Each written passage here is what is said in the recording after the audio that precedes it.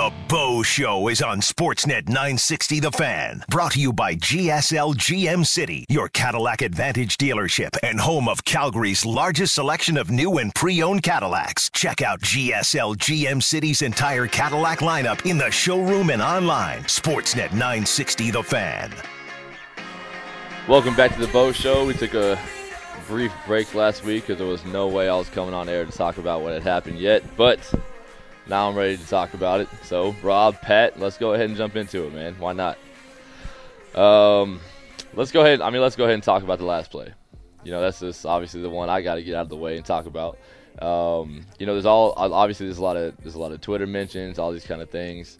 I want to hear y'all's true and honest, and don't worry about me being here. I want to hear your true and honest assessment as an analyst of the game of what you think of the last play of the game.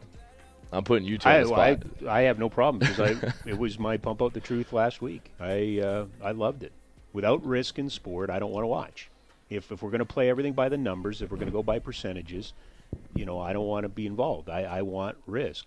What you went for, if worked, would have been one of the great all-time finishes, right? It would have been. I mean, we don't, you know, and again, I'm regurgitating all this stuff, but I'll say it to your face. We don't go to the Sandlot going, well, it's the bottom of the second, we're up by 6, and we got one guy on base. It's the bottom of the ninth, we're down, bases loaded.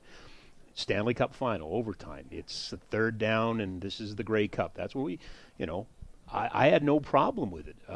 You know, I found it a little hypocritical that one week we're criticizing Jason Moss for being conservative, and then the next week we're going, well, why weren't you conservative?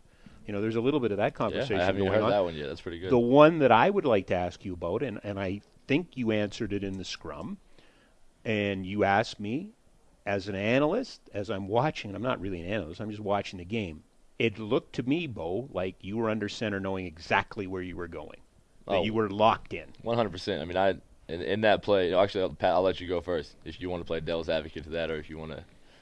Well, agree, whichever one. I'll be perfectly honest with you. No, be dishonest.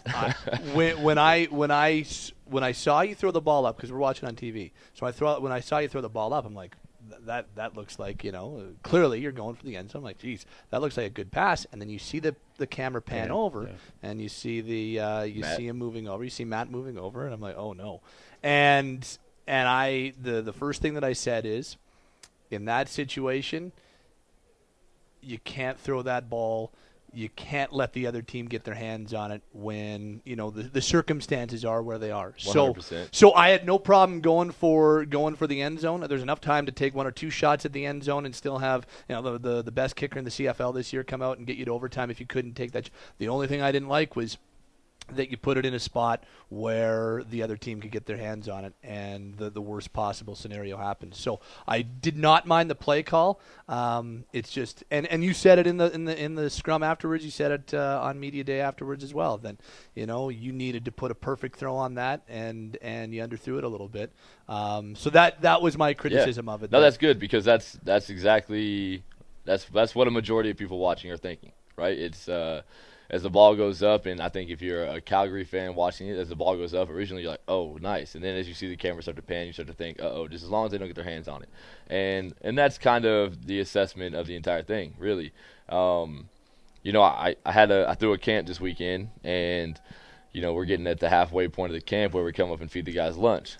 And I walk up, and a dad over on the other side, the moms are kind of walking over and talking, the dads are talking to me, and they're like, hey, man, you know, love the camp, doing a great job. It's amazing. The kids are loving it. And his dad, just from the other side, just yells out, hey, you owe us 2 cups. And I really couldn't understand what he said. And I was like, say that again. So the parents kind of around me stopped talking. They're like, you owe us 2 cups. So I just kind of gave the parents around me that finger like, hold on, I'll be right back. So I walked over. I sat right next to him. I was like, go ahead, explain yourself. Tell me why I owe you 2 cups. And his assessment is the same as a lot of people on Twitter and social media anywhere is, oh, you can't throw that ball. You can't throw that ball in the end zone. I said, well, what else am I supposed to do with it? He said, kick the field goal. I said, you want me to kick the field goal on 2nd and 5? So you want me to drop kick the ball, Doug Flutie from 40 yards out, and kick the field goal? Drop kick, yeah. He said, no, but you can't do that. I was like, well, where else was I supposed to go with the football? You tell me. And he goes, oh, anybody. I was like, well, the other 3 guys were covered. Marquay was on the ground. Mm-hmm. You know what I mean? So Marquay runs an out route. We have an out route, a go route, and a go route. and they're in man coverage. They've been in man coverage for probably the last 25 plays. But what the typical fan doesn't know is that their field corner got hurt. Their boundary corner got hurt. Their field corner went to boundary corner. Their free safety, who runs about a 4.7 on good weather, is playing field corner, and he's in the snow. And Mark and Michelle is playing field receiver, and he's run by him about 3 or 4 times on film. And so as soon as Dave called that play, I was like, I know exactly where I'm supposed to go with this football. Now, let me take you back to New England Patriots versus Seattle Seahawks. All right, we all criticized the coach for making the play call, and we all criticized Russell Wilson for throwing the ball. And my answer at that day and time when people asked me, how does he do that? Why does he not run the ball? And I was like, well, actually time-wise, passing the ball is the right situation, but where should you pass it? Outside. Throw the ball outside to where if it tips off somebody's hands, you're not getting a pick. So basically it comes down to the fact that as a quarterback, it's 2nd and 5. There's 20 seconds left in the game. And if we incomplete this pass, we're kicking a field goal going to overtime. But the previous play before that, 2 previous plays before that, KJ drops the ball, and then Dave calls the exact same play. And I was like, you know what? I'm going to give KJ redemption. Mm-hmm. I know he's going to run by the guy again. I know he's going to get his hands on the football. And he does. And now we're basically in the point where we didn't think we were going to be. Sorry about that noise, everybody. We basically they're used to it. Yeah. It's a very constant sound down here on a game day. That's why we're here. So our entire plan was obviously to get down to field goal range in time to go into overtime. And we catch that ball deep down there, and it's like, hey, we have a chance to win the game right now. Mm-hmm. So what we've done and what we've always done, and same thing in Hamilton a couple weeks earlier, is I'm going to put the ball towards the end zone. And obviously, do I want to leave it 4 yards short of where I was trying to? Absolutely not. So the fact of the matter is that it is the right decision. It's a great play call because we have a go route to hold the safety off. But I threw it early. I left the ball short. I didn't leave the ball where I want to. And the guy made a great play on it. And, I gave a guy a chance in marking because he's a guy that's gone up over guys and made these catches before. And I said, you know what? I'm going to put this ball out there. I'm going to let Markin go make a play. And there's one of 3 results that's probably going to happen. Either we're going to catch the ball, we're going to get an incompletion, or we're going to get pass interference, so we're going to be on the 1 yard line again, just like last year. Yep. And so when I'm sitting there thinking about it, I'm like, you know what? This is exactly what we want to do. And even after, I'm beating myself up thinking, no, I shouldn't have done that. I shouldn't have done that. And every time I go back and watch it, I was like, that's exactly what I should have done. I mean, there was a great play call. It was exactly what we wanted to do, and I just, I left the ball short. So to anybody out there, fan-wise, that's, the armchair quarterback or whatnot, or you think, then what I'm getting the most, too, is, oh, Dave can't call that. You're absolutely wrong. I mean, that's the best thing to call at that situation. This 2nd and 5 with 20 seconds left. You go ask any quarterback in this league or any offensive coordinator in this league what they're going to do, and 90 to 95% of them are going to answer the exact same thing. Because that's what you got to – if you have a chance to put the ball in the end zone, why would you go to overtime? Well, why run the ball right there and kick it, go to overtime, now give them a chance to come win the game? If you have a chance to win the game, you go out there, you try to win the game, especially in a Grey Cup, you got to do it. Seems to me, and you may disagree, but as long as I've known Dave and as long as he's been the head coach, he's always said at some juncture in the season or at the beginning of the season, I want to put the ball in my players' hands. I want them to make plays. I want them to decide who wins and loses the game. I was not surprised by the call. I really wasn't. Nervous? Sure, you want it to work out. But that, to me, is what your coach has always said he was going to do, which is put it in your hands to win the game. Yeah. And as a coach, you have to, right? I mean, as a coach, he can. Well, you don't. Jason Moss didn't. Well, right? I mean, he put it in his kicker's hands. Yeah. Or his kicker's foot. But, yeah, I mean, as a coach, that's the only thing you have the ability to do is to call the play. He can call whatever play he wants and tell me exactly how to read it and exactly how to throw it. But sooner or later, your quarterback is the guy that's going to make the decision, and that's who you put out there as the guy who you think makes the best decisions. And again, like I said in that scrum, you were there. I'll live by that decision till the day I die. Yep. 2 things that have come up on the text line since we've started. Yep. A, did you see that when people say double coverage? Did you see that as double coverage? No, they're wrong. It's because it was. If that's double coverage, then every single receiver was double coverage. You've always got it over field. the top, yeah. right? So basically, guys, if you play Madden, NCAA, whatever you guys might play that watch football, it's cover 10, cover 11. It's just man coverage. Everybody's pressed. The field corner wasn't pressed. He had hard inside leverage. That's another good reason to throw the out route. But the safety is in the middle of the field. And on the start, right on the jump, Matt did try to widen out. So what he's trying to do is he's basically trying to what they're doing is, when it's happened multiple times to us this season, we've had a field corner get hurt, and a team has replaced him with a Canadian DB that hasn't typically been in that position, and you typically push the safety farther over there to encourage the quarterback not to go that way, because they don't want you to throw the ball on him, and there's a reason, because he's the most vulnerable person on the field right now. And so I knew exactly what he was trying to do, but in my mind, as far as deciphering the play, I had another go route on the inside of Markin to hold that guy off. Now, the problem is I threw the ball too early. So throwing the ball too early, I'm allowing that safety now to see it, go react to it. But even throwing the ball early, I knew as long as I put the ball out there into the outside, I had no worries about the free safety. But as soon as I let the ball go, I know I didn't put enough on it. I know I didn't put the ball in the area, that trash can size area that I wanted to put it. But so then the other question is, because a few of them have come in and said, just throw the ball away. And I guess that comes down to that's a how terrible decision. How much risk do you see on that throw? In that when you obviously you didn't execute the way you wanted, but when you decided to go to Markin in the end zone, how much risk was there in your mind of throwing that ball? Honestly, I'd say there's a 10% chance that ball gets picked off if the ball is thrown correctly.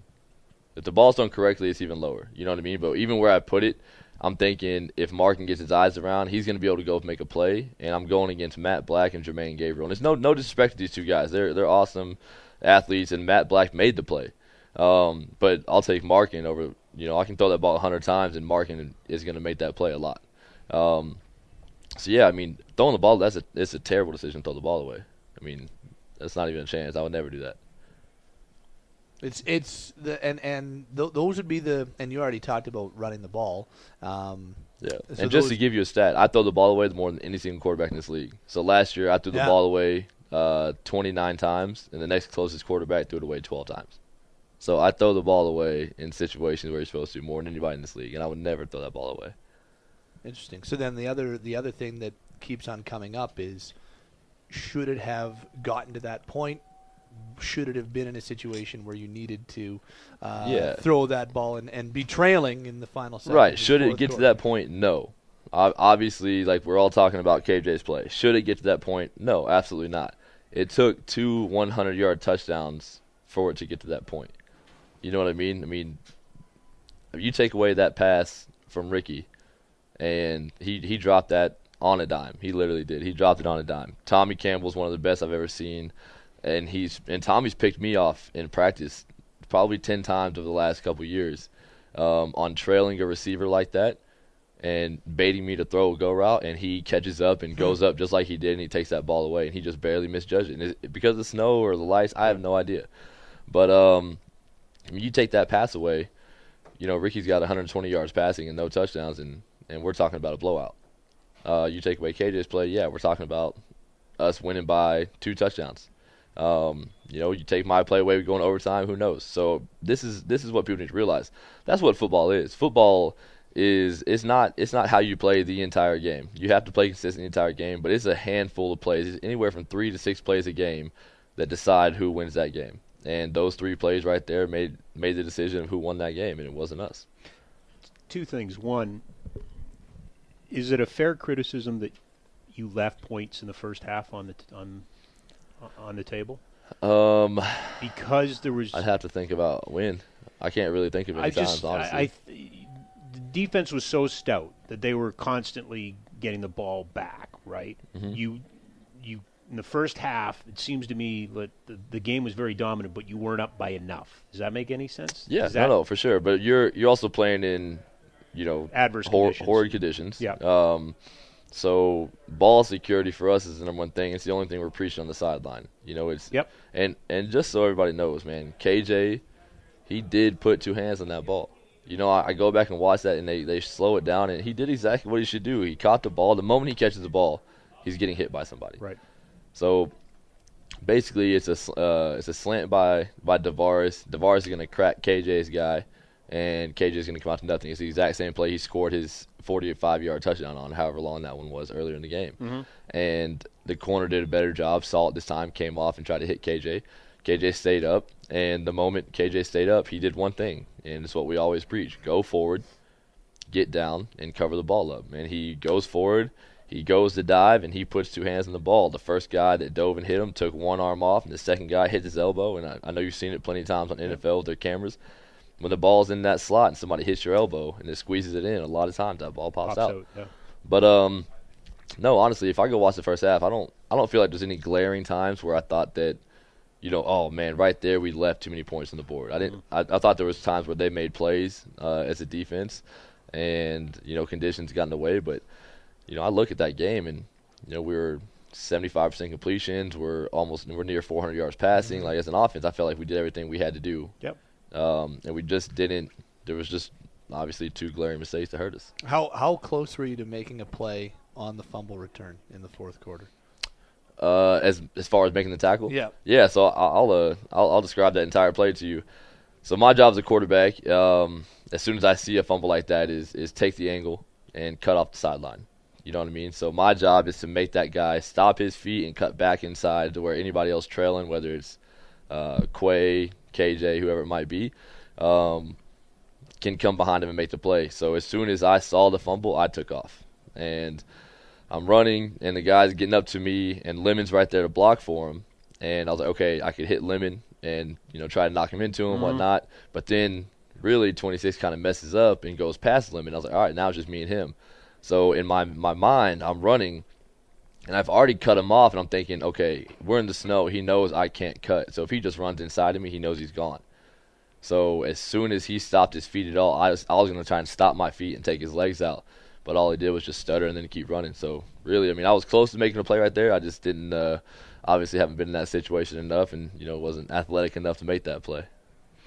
Take a break? Yep. Yeah. So we'll take a break real quick, come back. We'll talk our camp this weekend that we had go down. We'll talk a little bit of CFL free agents because there is a lot of them. And if you have any questions, man, text in. I don't mind answering anything. Text in, call in, whatever it might be. But we'll be right back here on Sportsnet 960 The Fan. Back to the Bo Show with your quarterback, Bo Levi Mitchell. Brought to you by GSL GM City. They offer lease and finance rates from 0.9%, plus save thousands in cash credits. Visit GSL GM City today, 1720 Bow Trail Southwest, or GSLGMCity.com. Sportsnet 960 The Fan. Welcome back to the Bo Show. We have our big guest of the week, and you don't get to hear from him very often. Nope. But when you do, you always take notes. Yes. Pat Steinberg himself, ladies and gentlemen. Jeez. Monday morning quarterback. Monday morning quarterback. Armchair quarterback. Berg versus Ferg. Poor SML. Oh, Berg. I forgot about that. Berg versus Ferg. Yeah. I like Marshall. Yeah, I like Marsh too. It's fun. I think he's pretty. He was Those are with fun us. pieces. He was with us as a part of the whole program, bringing in Canadian quarterbacks while they're still playing. Yeah. He was one of those guys. He looked good. He had a good career. Like he had a solid McMaster career. So But he does the right thing as far as it being a radio personality. He does the right thing. Is all he does is dog on himself on Twitter and all that. He's like, oh yeah, I went. Calls himself a failed kicker or whatever. Yeah, he's like, I went 0-7 with 6 picks in this game. Blah blah blah, and we won. All right, so let's talk a little CFL free agency. There's a lot going on. I have no idea what our team's going to look like next year. Edmonton has no idea what their team's going to look like next year, and neither does Montreal. Because first off, Montreal doesn't have a coach. You do not. Edmonton has 37 free agents. We have 27. Montreal has 28. All right, let's play fantasy GM here. You guys are.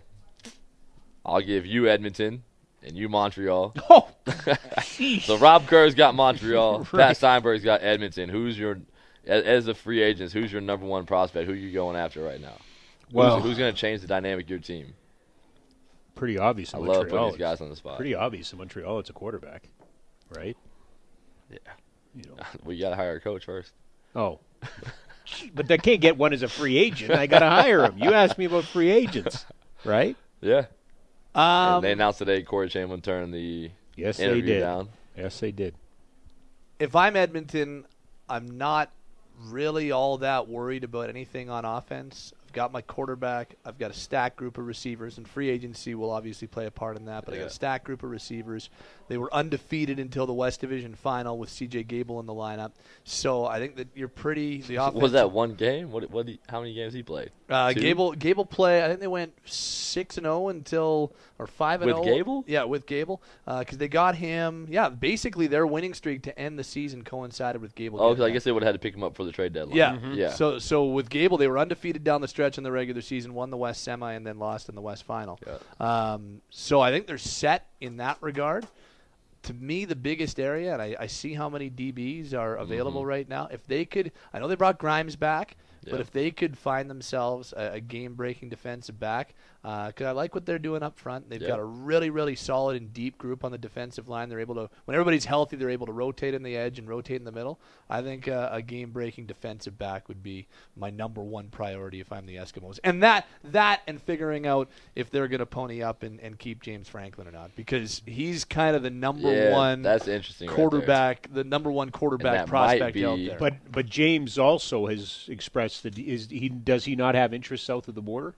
I think he does. He does. Yeah. Apparently, there's a couple of bites with Franklin in the NFL, which complicates things even more. Right. But if he's got Montreal or Saskatchewan or another team potentially, maybe it's Hamilton, who knows, barking down his door, then all of a sudden, I don't know if Edmonton's going to be able to pay him number one money to be a backup. The problem with this conversation, and I don't mind having it, but the CFL is unlike the NHL. By the time you get to free agency, you have a pretty good idea that nobody's going back.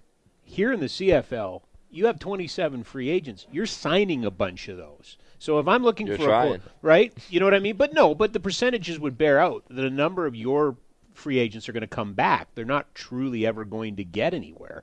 Last year's offseason would speak to that. I mean, there's so many big names last year, and they all came back, right? Yeah, they signed before free agency actually hit. Yeah. And I'm looking at quarterbacks and going, well, is this a legitimate well, yeah, sure, I'll take Trevor Harris. Yeah, okay. But, But is he, Ricky Ray's on that list. Does Ricky Ray want to go to Montreal? Ricky Ray at 38 is going to leave Toronto and go to Montreal. Not a chance. Well, how much are you going to offer him? Oh, yeah, I see. Because you give him the old Doug Flutie $1 million contract, he might come over. He might come over there and hang out for a couple months. I mean, I'll throw a name out there only because of the heritage, and we have this conversation all the time. Is Brandon Bridge is a free agent, and he got some starts towards the end of the year, got to play in the playoffs. I think he proved himself. Was he a guy that that somebody might take and build around? Or does Saskatchewan bring him back? Exactly, right? Well, that's part of the problem here. Of course, he's going back to Saskatchewan. Right? That's where I question him, because I don't know if they are.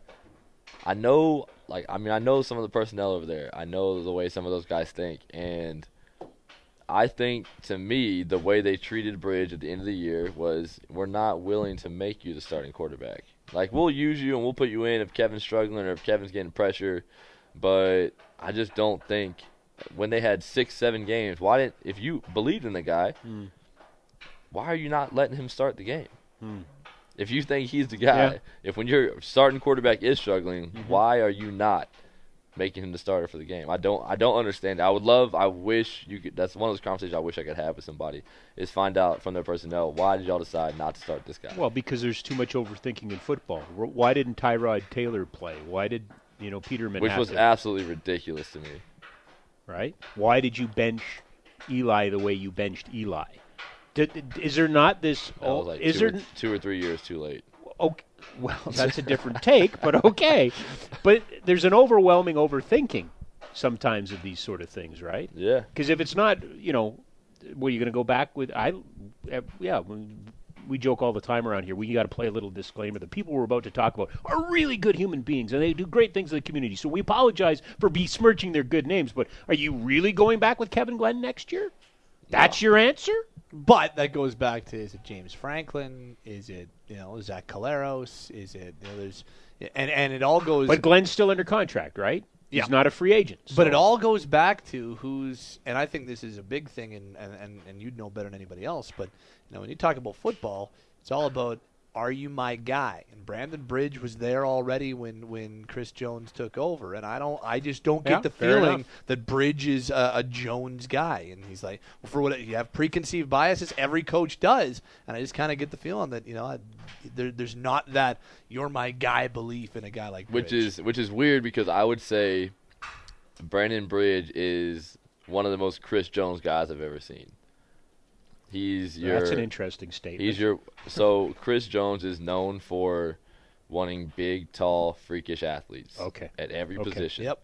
So for a guy like that, and you're Canadian, and Chris Jones would be the first guy to come out and speak and say, I want Canadians to start at quarterback, and it should count against the ratio, because he's got a Canadian quarterback that has just now proved himself, and he's going to fight for it. He's the kind of guy that would try and make that happen. Sure. So I don't know if it's something. I don't even know actually who their offensive guys are. But I think it's McAdoo, over in Saskatchewan. Yeah. So is it maybe McAdoo doesn't like Bridge as much? I mean, there's got to be something, because to me, Chris Jones, I look at Brandon Bridge, I'm like, that's a Chris Jones type guy. He's a freakish athlete. He's got a crazy strong arm. He's young. The fans love him. Why are you not?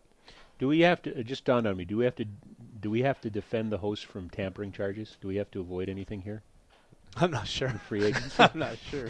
I don't want to get you any trouble. He's not a general manager. He's not a player personnel guy. I don't make any decisions. I think he's good. Okay, just double check. I think he's good. But if you want to sign the Calgary Stampeders, there's a certain broadcaster that I'm a little concerned about. Let me just put it that way. Oh gosh. Yeah, there you go. Punk. I get paid to talk about sports. So. Exactly. So the one situation I do want to talk about, free agency wise, is June Jones just got signed on. They took the interim tag off the guy. Yep. Great guy, great coach. Looking forward to see what happens over there with him. But quarterback situation. Mm-hmm. You've got Masoli, who at the end of the year went 6-3, 6-4, 6-4 for you, and played great. Guys came off behind him. You've got Zach Claros, who in my mind, and I'm biased, but I still think he's one of the best quarterbacks in the game. I don't care if he went in a slump. I look at that guy, and to me, I look at that guy, and he's the Aaron Rodgers of our league. That's who I see. He's it's heavy praise. Well, I mean, hey, man, I see talent. I can. Yep. I'm not afraid to speak to it. Yep. And then you've got the possibility of Johnny Manziel coming, and everything legal wise worked out for him, I guess. Is he the perfect human being to get up here after you just got scolded for Art Briles? That whole situation. I'm not sure, but I mean, I look at those three, and I say, what they're gonna do. I think they're gonna trade Zach. They're gonna keep Masoli. They're gonna hope that Johnny Manziel comes. And I'm telling you right now, whichever team gets Zach Claros is gonna be singing the praises of the Hamilton Tigercats GMs. They can't. There's teams out there that can't wait. And that's Montreal. That's Toronto. Mm-hmm. Maybe Saskatchewan. I mean, there's 8, if not 9. I'm hoping it's just 8 teams that would love to have Zach Claros as quarterback. Probably just doing the math. Yeah. No, I think there's. Yeah. I think you're safe. Yeah. No, I mean, he's to me, he's that dude. I mean, I think he kind of got Tyrod Taylor. Hey, you're the blame. You're the reason. And at that point, to me, I try to put myself in this situation. If we're losing, I don't have a receiver over 5'6". I look around at one point. Seriously, at one point in the beginning of the season, yeah, that's right. He actually did not have a receiver over. I think it was 5'9". And I'm like, I would love to see you throw to these guys. Anybody out there that's talking about Zach, go ahead, line up at quarterback, and you throw to these guys on the inside against blitz, and tell me how many completions you get. But I think Zach's the kind of guy that's like, you know what? No matter what our situation is, no matter how much we're losing, I'm going to give you everything I have. I'm still going to try and win the game, and the numbers are a product of the way the team was playing as a whole. Their defense was not playing good. They, without a doubt, at that time, had one of the worst defenses in the league. And everybody was throwing for 400 yards on them. Yep. So, to me, when you look at it, you say, oh, this is the reason, this is the guy. But then Masoli plays the way Masoli played, and now everybody's like, oh, yeah, they were right. It was Zach Claros. I mean, I think this is setting up to be a perfect situation for Zach, and Zach just can't. He's just waiting. He's just sitting back smiling like, I can't wait till some team comes and picks me up. Right. And they are most likely, whatever team he goes to, I have a good feeling Hamilton Tigercats are going to be playing in week 1. Well, the whole fly in the ointment when it comes to that conversation is the amount of money due to Collaros, and for sure. he is still one of the highest paid quarterbacks, highest paid players in the Canadian Football League. So that certainly, I think, comes more into the equation for Hamilton than anybody else. Because 100%. So they're like, okay, because I don't think they're going to be able to keep both Masoli and Collaros. So they kind of have to make that decision. Yeah. Do we want to pay Masoli like close to a number one based on really half a season where he played very, very well, but before that he was kind of just average, kind of just and he took some big strides. I think he threw just 4 interceptions in those 10 games, made some good decisions, and helped turn that season around. But are you willing to give him the ball and pay him like the ball is his, just so that you can get a little bit of salary cap relief by saying goodbye to Collaros? It's a really interesting spot there, and all of a sudden, and I think you're right. I think if you're other teams right now, there's a guy there that you're like, that could solve our quarter. Back to, you got to ask about Montreal. There's a potential fix right there for the Alouettes. Absolutely. Real quick, can you explain to me the fly in the ointment statement you just made? Because I've never heard that before. You never heard You've never heard that? No. It's like when you got like clear like contact solution or something like that, and there's a fly in it. It's like, well, that's I'm muddy pretty in it. sure that the statement predates Contact solution. But it's like that. You've got a clear substance, and there's a fly in it, and it. No, I mean it's that. It's that. Well, you explain it better than it's Mr. Date expert. No, I'm just saying that it's the fly in the ointment is clearly something that's messing everything up. That's the fly in your ointment. You don't want any flies in your ointment. That goes without saying. Everybody wants their. Well, ointment. I know what we were trying to say. I just wanted to hear it from your guys' mouth what it actually meant. I'm glad. That's what it is. Feel free to use it. I'm trying to find Jeremiah Masoli's phone number. Are you going to call him? Win-loss record.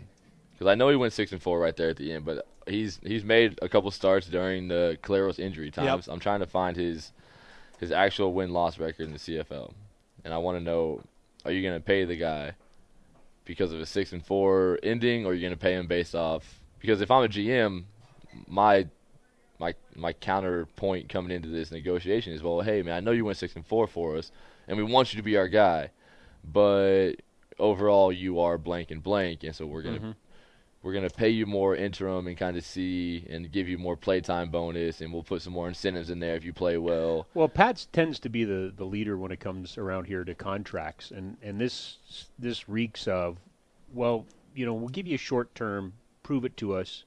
If you can, then we'll lock you up. Yeah. We'll give you the opportunity, but we can't really give you the money until we know for sure. Right. And I definitely see it coming down to, okay, so you are, you're this and this record, so we're going to pay you, here's $250, here's $200,000, and we'll put this much, $100,000 in playtime and a couple incentives.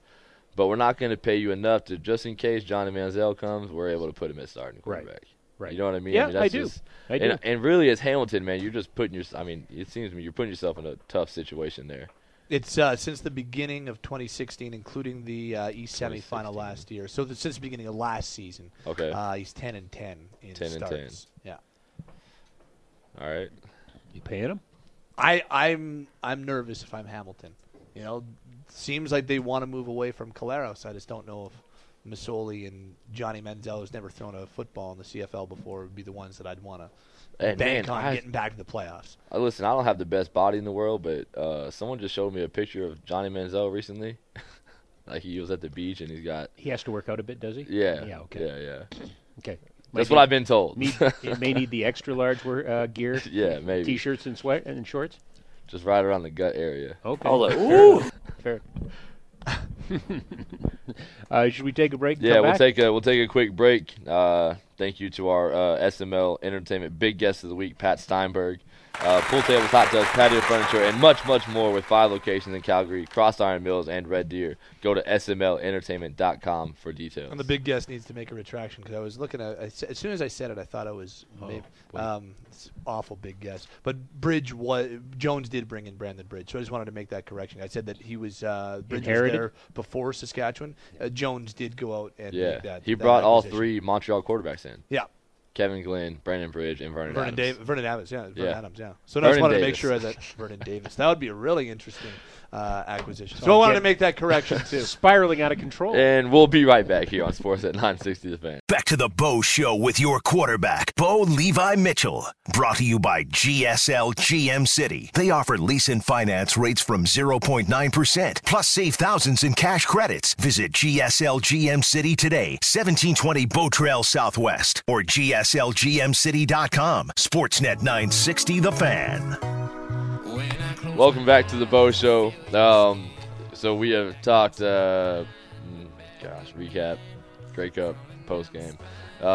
We have talked a little bit of CFL, free agency. Sorry, did you want to, and I asked you this off the air before, did you want to lend anything else to Markway and Jordan at all? Oh, yeah, I guess I can hit that real quick. So everybody was asking me, because I've gotten the question about Markway and his comments, and man, the only thing I can compare it to, and I'll be honest with you, I have Markway's back in the situation. So before I even answer, y'all can go ahead and get the gist of how I feel about it. Because KJ said the exact same thing about himself, and I said the exact same thing. It is stupid football. It's not smart. But I go back and watch film, and KJ did a great job of trying to cover up the football. The only way to even do anything different and tell me what athlete would do this, would be to break the first tackle and then fall on the ground.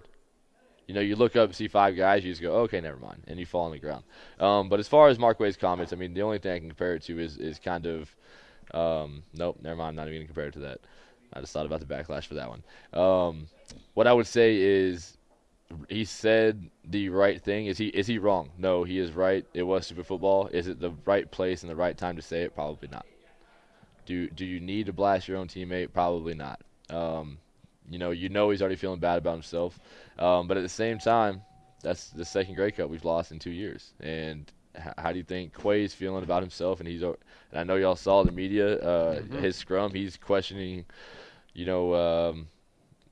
or not that's going to be his last Grey Cup or his last season and all that. And so that's tough for him. He knows that.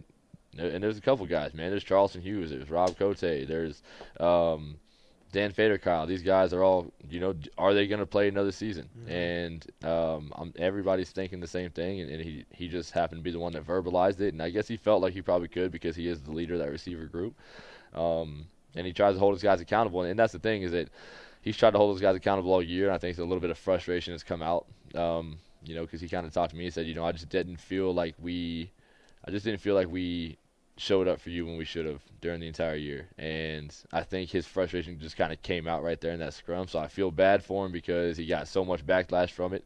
I got the same backlash for the game, so I understand people's resentment towards the situation, but no, I don't think he was wrong in what he said. Cream? No cream? Yeah. All right. Nope. So first off, I want to take this time real quick to announce that we are doing another year, the third.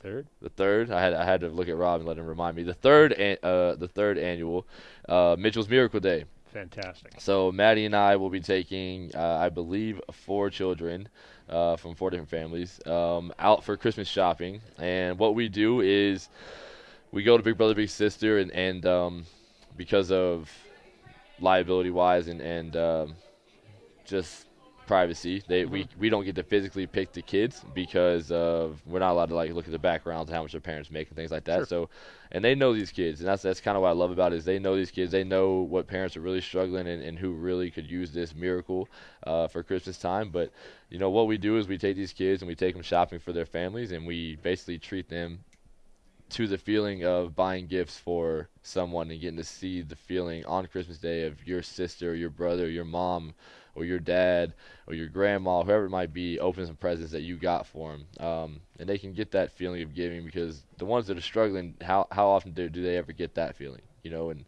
that's why we kind of do what we do. But the one thing we do, Calgary, and I've already got texts and emails about it, and people are already signing up and can't wait.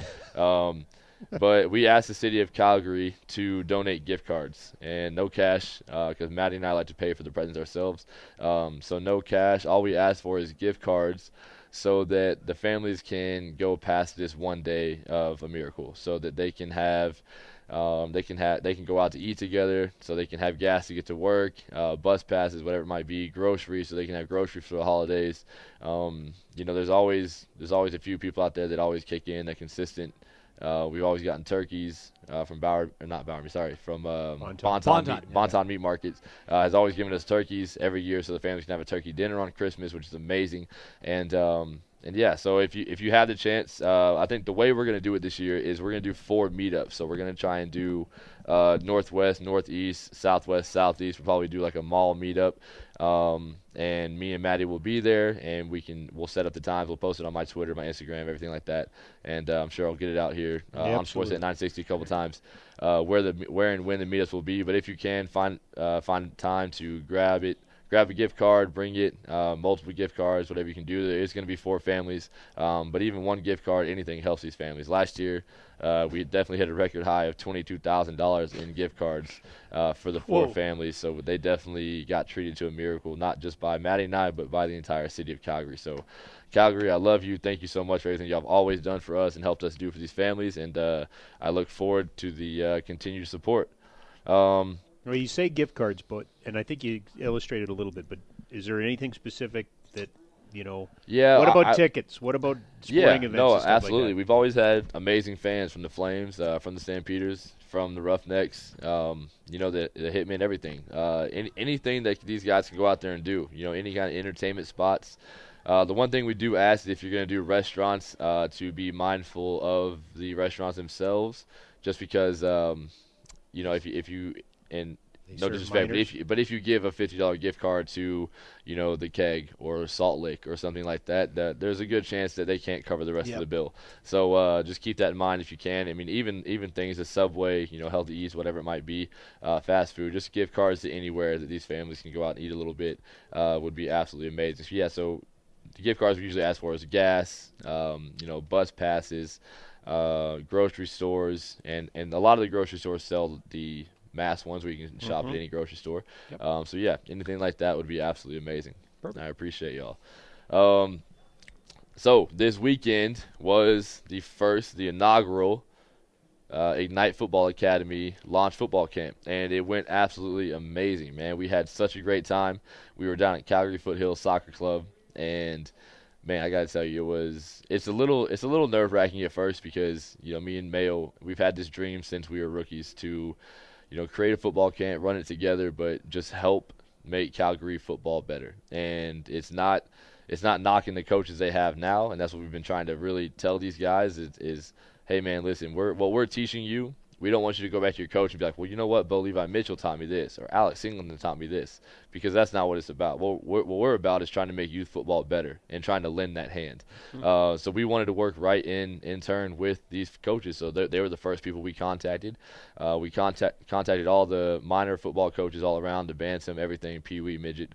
And we got 60 kids come out, and we had a young group and an older group. And it went absolutely amazing, man. We had the parents' viewing area. They were allowed to watch the entire time. And I do take pride in this, so I do want to read just one or two of these emails that we got back. Here's one from Nicole, who did an amazing job. Her son was actually in the younger group and said, you know what, I really want to test my skills. I want to go in the older group tomorrow if I can. So he said, I just wanted to let you know how much we love the program this weekend. My son learned so much and had such a fantastic time. He really appreciated being able to move from to the older group this afternoon. He felt like he was pushed beyond what he thought were his limits and feels like he accomplished a lot. He learned how to read the D-line and how to improve his position at being a center. He is so tired but can't stop talking about how great it was and wondering when the next camp will be. We will definitely be sharing your information with our football club. Hopefully we'll have more Rebels at the next camp. Thanks for such an amazing, inspiring weekend. We look forward to working with you again. I mean, that's really what it is for us right there. It's knowing that the ride home was awesome for the parents. The parent, took time and money out of their pockets to allow their kid to come out and get better at their craft, and the ride home that Sunday evening was awesome, and that's what we care about right there. I give you a ton of credit because you've identified something that researchers have spent a lot of time recently on, which is exactly what you just said. That ride home is so critical in the development of young athletes because it can turn them off and it can turn them on to sports. If they had a positive and they share it and their parents are excited about it, they're turned on. If they just get beat up on the way home or they're not happy, that can turn them off sports. So it's really exciting for me to hear you say that. Oh yeah, I mean it was we talked about it. You helped me out there. You told me that's what you're trying to achieve, is you want these kids to leave that next day and be like, Mom, this is what I learned from Duran Mayo. This is what I learned from Dan Faderkyle, who's a Super Bowl winner. And that's what I love, man. We were actually really blessed in the fact that we had an amazing facility. It went really well. There was really no hiccups or anything. We gave out some awards. So basically, we had a local dentist that kind of jumped in. We had 5 awards of free mouthpieces. So molded mouthpieces, they can put their team name, their colors on it, things like that. And then I posted a picture too, that the awards that we get. So if I get player of the game, we get a CFL football, and the panel gets painted, and you get, so I have one, Billy Bob Mitchell, most outstanding player 2016. Alex would get one this year, things like that.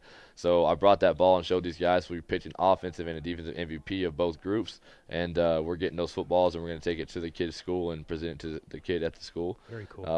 But man, the best thing is we have 60 kids, and we've got about 40 to 50 emails, telling us we can't wait for the next camp. So we're building that core group right now, and yeah, we've announced, we'll put dates out there soon, but there's going to be an O-line, D-line, big man camp. There's going to be a 7-on-7 camp. There's going to be a quarterback camp, a kicking camp. We're really going to turn this into a football academy, and really just try to do whatever we can to help continue to make Calgary youth football better. Cool. Yeah. I mean, it's awesome. I mean, I don't know if people appreciate how much work goes into one of these. I don't know if people appreciate how much work it is day of, when you've got a bunch of young energy. It's a lot of stress day of, man. Yes. You think we had an entire schedule built out, and we were minute by minute. We knew exactly what we needed to do. And day one, we were like, man, we might have to throw that thing out for day 2. Because you got 60 kids, and you're like, okay, warm-up's going to take 15 minutes, and they're dead tired in the warm-up. You're like, perfect, exactly what we wanted. All right, we'll break down practice 1, and we showed them, CFL film from the Grey Cup, from the final, and everything. And you're like, that's going to take 15 minutes, and it does. And then you do some drills, and you're like, well, this kid had to stand around a little bit because his group was bigger. These kids only had 5 kids in their group as a D-line, so they were going nonstop. Sure. So there's always those logistics, that you learn in the first year, and we're excited. So hats off to everybody with Ignite. Go follow us on Twitter, IFAYYC. So that's Ignite Football Academy, IFAYYC. And Instagram, Ignite Football YYC. We'll be posting all the pictures and showing all that. We'll put the swag out there for sale, and yeah, we're looking forward to our next camp. It's awesome, dude. It's awesome. Appreciate you guys. Well, good luck to it's the Flames nice. It's tonight. always nice when dreams come to fruition, right? You put all yeah. that work. One more time though. Mitchell's Miracle Day. You can hashtag Mitchell's Miracle Day in anything you post, as far as whenever you come out and maybe meet us. But all we're asking for is help from the entire Calgary community. Gift cards, whatever you can do to help. As little or as much. Last year I had an entire Bantam hockey team. I went out to their house down in McKenzie Lake area, went all the way down there, and each kid from the team had, when I went down to the basement, they're all playing mini sticks. Yep.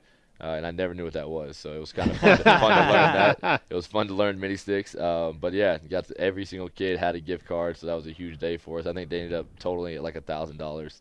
But I mean, just for kids that want to help, because it was actually a couple of the kids that heard it on the radio and they wanted to help with it. So, so thank you, to the entire Calgary community. You can hit me up on or email at mitchellsmiracleday@gmail.com. No apostrophe, just mitchellsmiracleday@gmail.com, and let me know if you want to help out. Let me know if you want to donate. We will be posting the 4 meetup spots that we're going to do that you can drop off your donations, and I can't wait to meet you, see you, take a picture, shake your hand, and thank you. And we will do our best to keep everybody up to speed here too. I appreciate you. Good luck to the Flames tonight. Top titty, hell yeah. There we go. Coming up next, it's Flames at 5 for Pete the Plumber, the superhero of residential plumbing and heating. Eric DeHatchuk from The Athletic will join us. Lots to talk about around the National Hockey League. Then at 6 o'clock, Pat Steinberg takes over with Derek Wills and Peter Labardies. The Calgary Flames and the Philadelphia Flyers, the second and final regular season meeting between the two clubs. It's all coming up. Sportsnet 960, The Fan.